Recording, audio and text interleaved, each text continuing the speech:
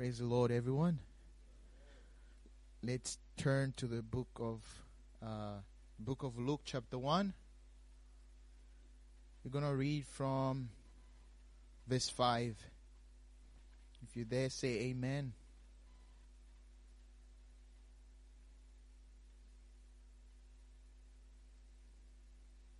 One more amen, and I'll go. Okay, that's enough. Okay, that's good. All right.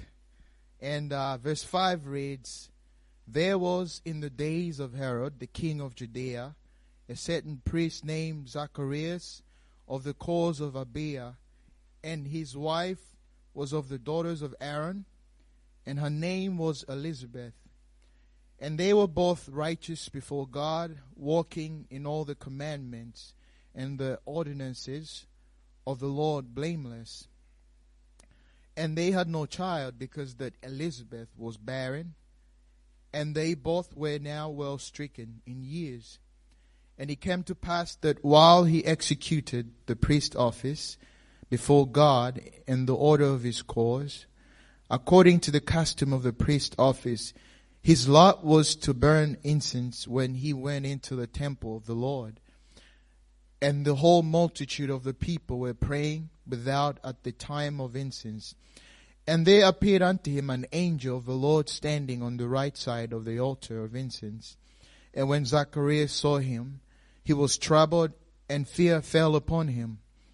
But the angel said unto him, Fear not, Zacharias, for thy prayer is heard, and thy wife Elizabeth shall bear thee a son, and thou shalt call his name John.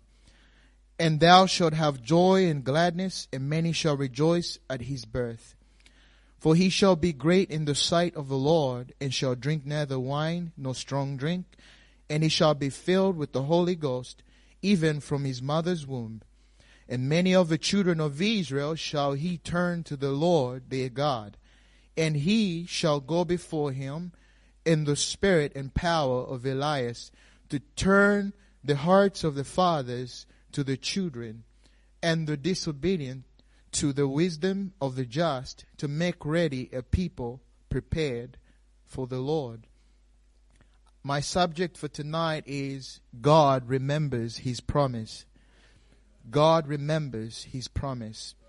Let's just pray for the word. Dear God, thank you, Jesus, Lord, for this word. Lord, I just pray, Lord, that you would encourage someone here today. God, that you would remind them, Lord, that your promises are sure, Lord Jesus. Lord, that you have not forgotten anyone here today, Lord, that you remember their name.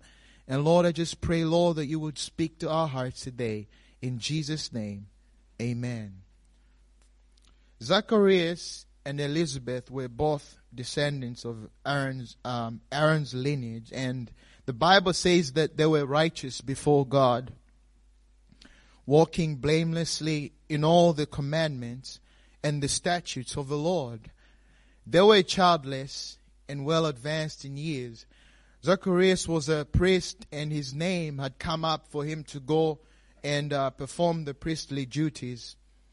What usually happened in those days was that every 6 months, the priestly divisions would get rotated to serve in the temple for 1 week.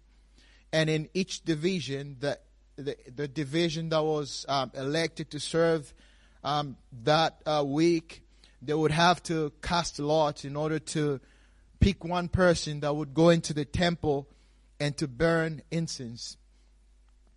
And according to Bible scholars, this opportunity to perform priestly duties rarely happened, or it never happened for some of the candidates.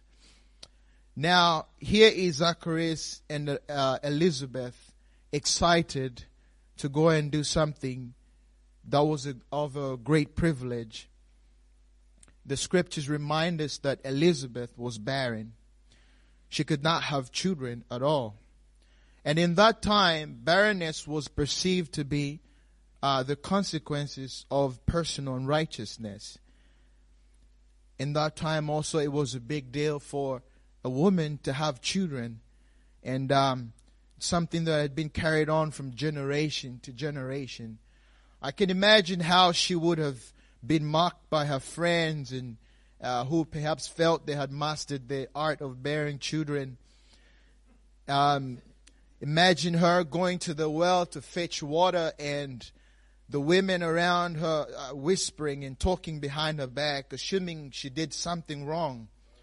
Going to the local market to buy groceries, and all of a sudden the place goes quiet because the barren one just walked through. For a man to not have an heir, it was also a big deal. Imagine Zacharias sitting down with his mates, playing checkers or whatever games they played in those days. And his friend, they start talking about passing on the inheritance to their children. And for him sitting there, I can only imagine what was going through Zacharias' mind. And, what am I going to say to my friends? What am I going to come back with and tell them, someday I'll have a child. I can just imagine what was going on in his mind. There is a similar situation in the Old Testament. 1 Samuel chapter 1 verse 1, the Bible says there was a certain man of Ramathaim Zophim. I almost bit my tongue, but I got it. Of Mount Ephraim, and his name was Elkanah, the son of Jeroham, the son of Elihu, the son of Tohu, the son of Zaph, an Ephrathite. And he had 2 wives. The name of the one was Hannah, and the name of the other was Peninnah. And Peninnah had children, but Hannah had no children. And the Bible says that Elkanah went to the temple to worship and to sacrifice to the Lord of hosts in Shiloh, and he did that every year.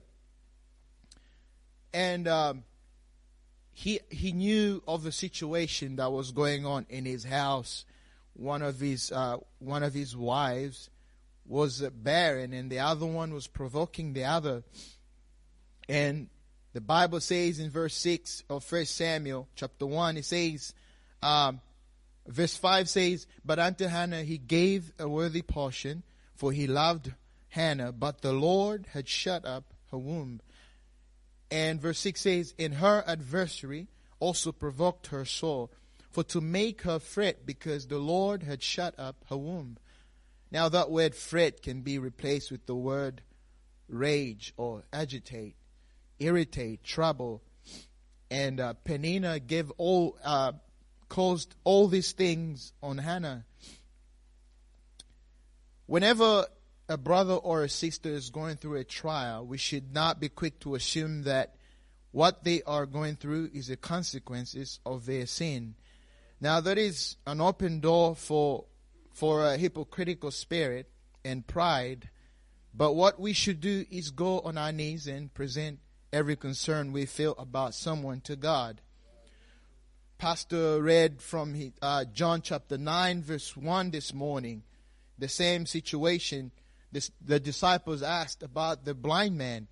Was that man's blindness because of his sin? Was he blind because of his sin or his parents' sin? But Jesus answered them, and he said in verse 3, he says, neither hath this man sinned, nor his parents, but that the works of God should be made manifest in him. I must work the works of him that sent me while it is day, that the night cometh when no man can work.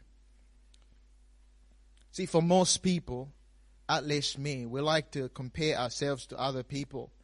We look at how well off others are and what they have achieved and all the things and all these things and how God opened doors for them. But we never see the suffering that people go through, the late nights in prayer, agonizing before God, and the sacrifices that they have had to make in secret. And do not forget the persecution that people have had to go through, the shame, the brokenness, the frustration, the times of uncertainty, and so much more. But I want you to know today that someone else's season does not mean that it's your season. The Bible says in Romans 12 verse 15 that We have to rejoice with them that do rejoice, and weep with them that do weep. God says in Ecclesiastes chapter 3 verse 1, He says, to everything there is a season and a time to every purpose under the heaven. It says in verse 2, a time to be born and a time to die, a time to plant and a time to pluck up that which is planted, a time to kill and a time to heal, a time to break down and a time to build up, a time to weep and a time to laugh, a time to mourn and a time to dance. I just want to go back to verse 3, and it says a time to kill and a time to heal, a time to break down and a time to build up. We all have, two birthdays, the physical birth and the spiritual birth. Now, we're all born at different times, and we all experience trials at different times in our lives. Therefore, everyone at different seasons, there is times where God breaks us down, and at different seasons, God builds up new things in our lives. But before that, He has to destroy the old in order to build the new. Just like Zacharias and Elizabeth, God made that same promise as well to Abraham and Sarah in the Old Testament. God promised them that He would give them, He would bless them with descendants as numerous as the stars. The name of Zacharias, in its original Hebrew, it means Jehovah remembers. And Elizabeth also is translated from the name Elisheba, which means my God has sworn, or God is an oath. So here we have Zacharias, whose name means God remembers, and Elizabeth, whose name means God made a promise. So to put all this together, I'm here to tell someone that God remembers His promises which He made to you in your hour of need. There might have been a lot of critics for that couple in those days. They might have faced a lot of challenges, but the scriptures remind us that they were righteous and faithful before God. We all have loved ones which we pray for. And what has been happening in our world today is a reminder that the coming of our Lord is near. And so for some reason, some of you may have gotten a bit discouraged, worried about your loved ones, and might have caused you to be a bit fearful and worry about them not being saved and missing out. Let me tell you today, just stay faithful to God and keep living for Him and worshiping Him with thanksgiving in your heart, because God hears your prayers, your concerns for your loved ones. And if He gave a word that He would bring back a loved one, He has not forgotten you at all. God remembers His promise. If God promised that He would provide for you financially, He has not forgotten you. If God promised that He will heal you or your loved one, I want you to know that God still remembers His promise. If God told you that He would deliver you out of a situation, He has not forgotten you. If God promised that He would save your spouse, He has not forgotten, and He is fixing to do it. If God told you that He would close one door and open another, He is fixing to do it. Praise God. So stay the course and do not take your eyes off what's important, and that is the coming of our Lord Jesus Christ. Guard your hearts and your minds, because we have an enemy that is watching and waiting for every opportunity to destroy you and me. We must remember this very important thing, that the battle is not in the flesh, but it's in the spirit. 2 Corinthians chapter 10 verse 3 says, for though we walk in the flesh, we do not war after the flesh. For the weapons of our warfare are not carnal, but mighty through God to the pulling down of strongholds. And it says, casting down imaginations and every high thing that exalteth itself against the knowledge of God, and bringing into captivity every thought to the obedience of Christ. So before we believe what social media is telling us about what is happening in the world today, let us go in prayer and seek for God's opinion before we make any decisions that we might regret. Praise God. Praise God. The battle is not in the flesh, but in the Spirit. And the only way to have victory is through Jesus Christ Himself. Romans 8:37 says, "Nay, in all these things we are more than conquerors through Him that loved us." 1 John chapter 4 verse 4 says, "Ye are of God little children, and have overcome them, because greater is He that is in you than he that's in the world." 1 Corinthians 15 verse 57 says, "But thanks be to God, which giveth us the victory through our Lord Jesus Christ." And 2 Thessalonians chapter 3 verse 3 says, "But the Lord is faithful." God is faithful, "who shall establish you and keep you from evil." Praise God.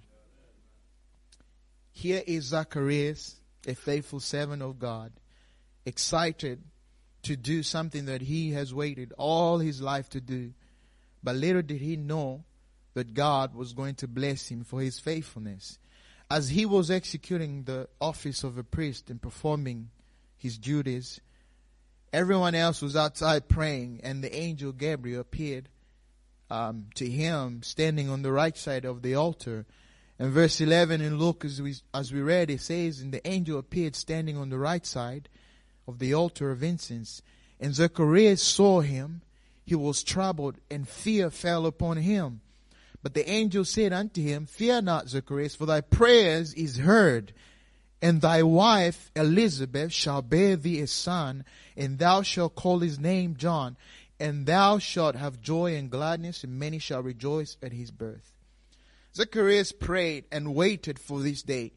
But here he is doubting the possibility of his wife bearing a child, because she was well in her age. In the Old Testament, we read earlier about Abraham and Sarah, also in a similar situation, barren and well stricken in age. Luke 1:18 says, "And Zacharias said unto the angel, Whereby shall I know this? For I am an old man, and my wife well stricken in years." And then the angel reassured him and said, answering and said unto him, "I am Gabriel, that stand in the presence of God, and I am sent to speak unto thee, and to show thee these glad tidings." Does God give time frames on His will or promise? That's a question that we all wonder sometimes. You see, when God makes a promise, we believe it and carry it in our hearts for as long as we can. But here's what we human beings find difficult to live with: not knowing how God will fulfill His promise. We calculate and put time frames to the will of God, but in most cases, God never gives you and I a time frame. All He says is that He would do what He said He would do. He has not forgotten, but it's not your job or mine to do God's job, because we are going to mess up things. You ask me and say, well, does this mean that God will no longer fulfill His promise? No, He will still do what He promised, but there is going to be a whole lot of mess that you will have to deal with because of your impatience, or perhaps your disobedience to the will of God. Just so you know that this is not my opinion, it's from the Bible itself. Look at Abraham and Sarah. They grew impatient and forced the will of God by having Ishmael with Hagar. God still gave them their promised child, but they had to deal with a lot of mess afterwards. From Isaac came Jacob, and from him came the 12 sons, which became the 12 tribes of Israel, which then grew to what we know today as the nation of Israel. From Ishmael, when we follow the lineage, came forth what we know today as the nation of Islam. Your impatience and perhaps disobedience to the will of God for your life will create an opposition that will afflict you and bring you pain for as long as you live. Israel has been in constant battle for years and years with the Islamic nation because of something that was done a long time ago when Abraham and Sarah forced the will of God. Praise God. Let's stand. If I can get the musician, please.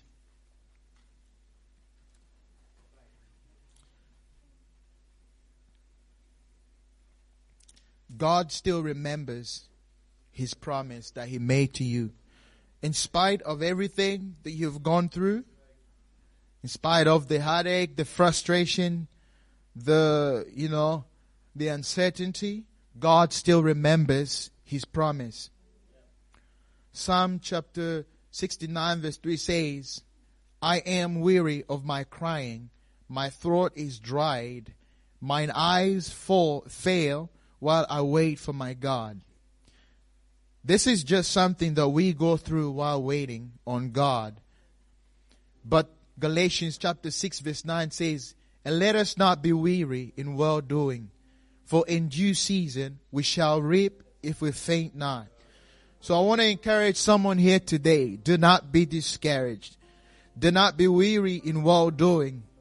Sometimes it feels like the last thing you want to be is in the house of God. And sometimes it feels like you just want to take a day off from walking with God, but don't do it. Just be faithful. Just remain faithful to God, because God is faithful to you. God doesn't give up on you. God still remembers His promises which He made to you, and He's working on that. Psalms 34 verse 17 says, the righteous cry, and the Lord heareth and delivereth them out of all their troubles. Verse 18 says, the Lord is nigh unto them that are of a broken heart, and saveth such as be of a contrite spirit. Verse 19 says, many are the afflictions of the righteous, but the Lord delivereth him out of them all. God says that He knows everything that you are going through, and He sees your afflictions. And if you will just wait on Him, He will deliver you He will deliver you through your situation. Sometimes we want God to deliver us out of a situation, but God wants to deliver us through a situation. Praise God. Hallelujah. Hallelujah, Jesus. Thank you, Jesus. Every promise that He made to each person in this place today may seem to be taking a long time. God wants you to know that the purpose and longevity of the trial is to build you up, to make a strong disciple that will stand at the door of His house and not allow the enemy to come into his or our house and to steal their goods. Praise God. Isaiah 43 verse 19 says, behold, I will do a new thing. Now it shall spring forth. Shall ye not know it? I will even make a way in the wilderness and rivers in the desert. As that a desert is full of sand, and not many things can survive there because of a lack of water and vegetation. For Zacharias and Elizabeth, Abraham, Sarah, Elkanah and Hannah, this may have been the case. When God approached Abraham, and when the angel spoke to Sarah, she laughed because she could not believe the possibility of bearing a child in her old age. And so did Zacharias for his wife Elizabeth. I'm here to remind someone that God has not forgotten you.